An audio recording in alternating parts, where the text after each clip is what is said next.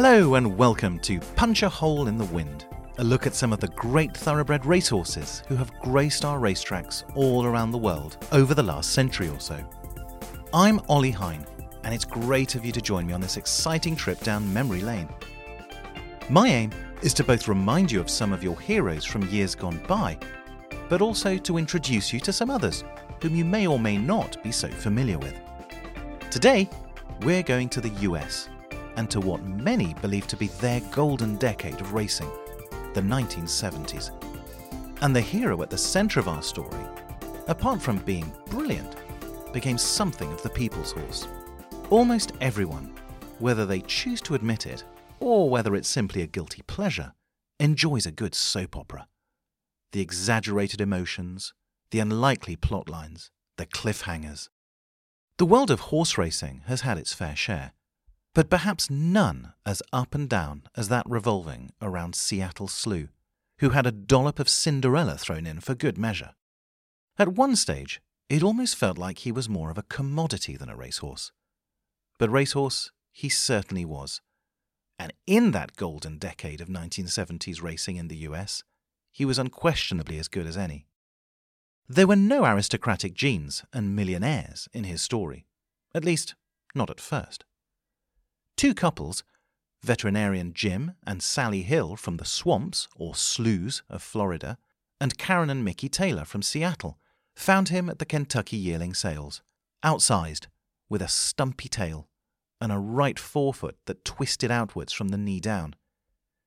Yet Jim Hill, on a whim, pointed and said, "Buy that one." They fell in love with him and stretched their budget to $17,500 to secure him. By bold reasoning, out of my charmer, he was sent to train with Billy Turner, and quickly stood out, for good and bad reasons.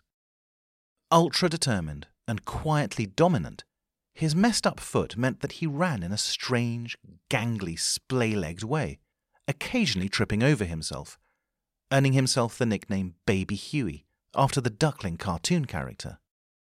The latter displayed utter clumsiness, like Seattle Slew, but also unmistakable idiocy too, which Slew, in fairness, did not. Minor niggles initially kept him off the track, while other two-year-olds made their name and won some big races.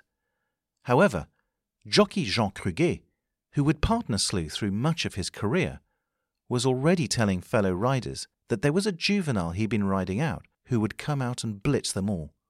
The other jockeys didn't pay much attention. Yet when sent to the course 3 times as a 2-year-old, he defied expectations, blitzing all comers by increasing distances. His Grade 2 victory in the Champagne Stakes by nearly 10 lengths was the fastest mile ever run by a 2-year-old in the US, a staggering 1 minute 34 2/5 seconds. The Hills and Taylors had accidentally found themselves a champion. The brilliant form continued at 3, where he had 3 warm-up races before trying for the Triple Crown. A rugged 16-hand colt, he took each as he pleased. Still clumsy-looking when he ran, he had nevertheless filled out and had a progressively saggy back, not unlike Man o' War. It was now that Slew Mania started in earnest, with the underdog colt in everyman ownership paying lip service to the supposed sport of kings, and the public couldn't get enough. Even so, he sweated profusely before the Kentucky Derby, a situation not helped by fans seeking to pull hairs out of his tail as mementos. Accompanied to the post as usual by the calming presence of a piebald stable pony called Steamboat, he still stumbled out of the gate, but Jean Cruguet steered him skillfully and assertively through the field, so that he led by the first turn and never looked back. The Preakness at Pimlico proved easier, and he won in one of the fastest times ever for that race, and definitely the fastest opening mile in its history.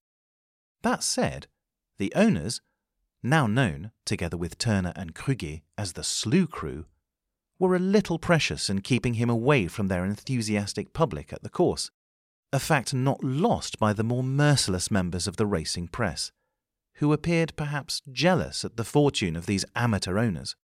This escalated further by the time the Belmont Stakes arrived, with the Slew deliberately arriving 20 minutes late to the paddock, incurring a $200 fine, but minimizing the chances of pre-race jitteriness. It worked, with a stunning 4-length victory, ensuring the Seattle Slew was the first horse ever to win the Triple Crown while still undefeated, as well as the first to have been sold at auction. The public couldn't get enough. The press, instead, chose rather bizarrely to round on jockey Krüger, even though he'd never lost on the horse, and Turner was convinced that he was the perfect match for him. But Slew Mania now went into overdrive, and it was here, at the horse's peak of greatness, that the soap opera took a new turn.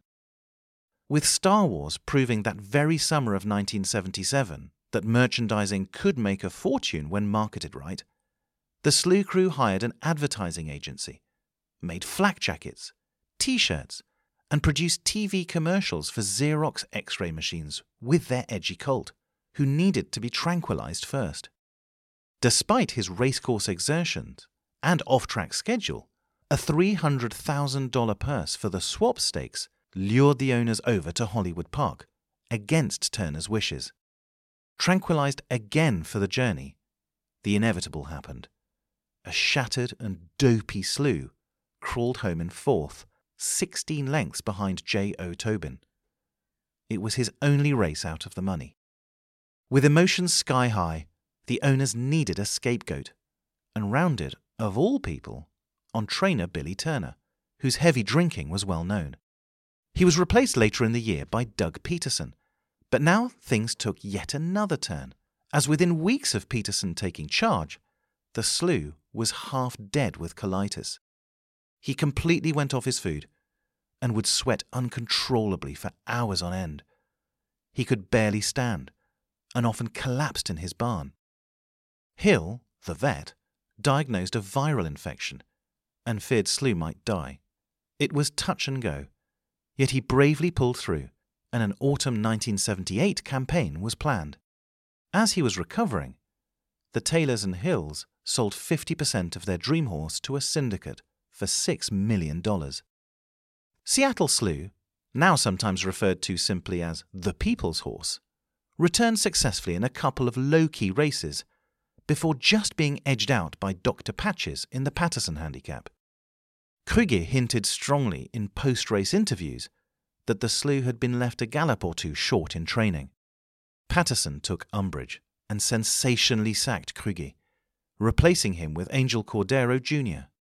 Another member of the Slew crew was gone. But the Slew wasn't done.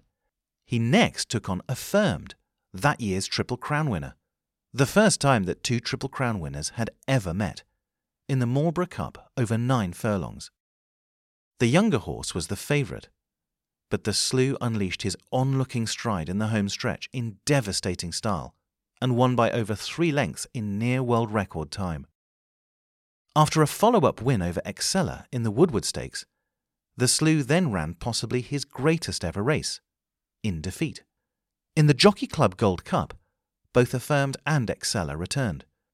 But halfway through, as the 2 Triple Crown winners posted suicidal sections, Affirmed's saddle slipped, and jockey Steve Cawthon could barely hang on.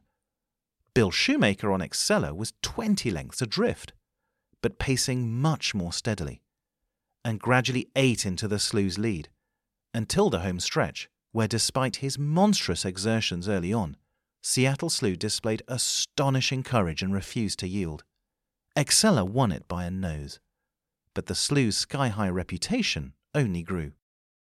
One more commanding victory in the Stuyvesant handicap, and the great horse was retired, winning his 3rd Horse of the Year award. And truly he was a star. The image of a horse that you can see on many license plates in Kentucky is specifically that of Seattle Slew. He was expected to be a failure at stud, but again confounded the naysayers by becoming one of the US's most valuable and successful stallions. His dam, My Charmer, meanwhile, proved that Seattle Slew was no fluke, and later produced Lomond, the English 2,000 guineas winner, as well as Seattle Dancer, the most expensive yearling ever sold at public auction. That $17,500 initial outlay for the Slew really had been the steal of the decade. But as Taylor had once related, you don't go out and buy a horse like that. You don't go out and breed it. You just look up, and there he is. In a final, inevitable twist of the soap opera, in 1992, the Hills and Taylors had something of a falling out, with the latter buying out the former's remaining quarter share. There was never a dull moment with Seattle Slew. Baby Huey never lost his idiosyncrasies. He was obsessed with grey mares, but was indifferent to bay and chestnut ones. He died on the 7th of May, 2002, poignantly 25 years to the day after his Derby victory. But then, Seattle Slew always knew how to tell a good story. Next time, we'll go to a different part of the world and explore the exploits of another great horse from another era, who could punch a hole in the wind. But until then, this is Ollie Hine signing off and saying thank you for listening.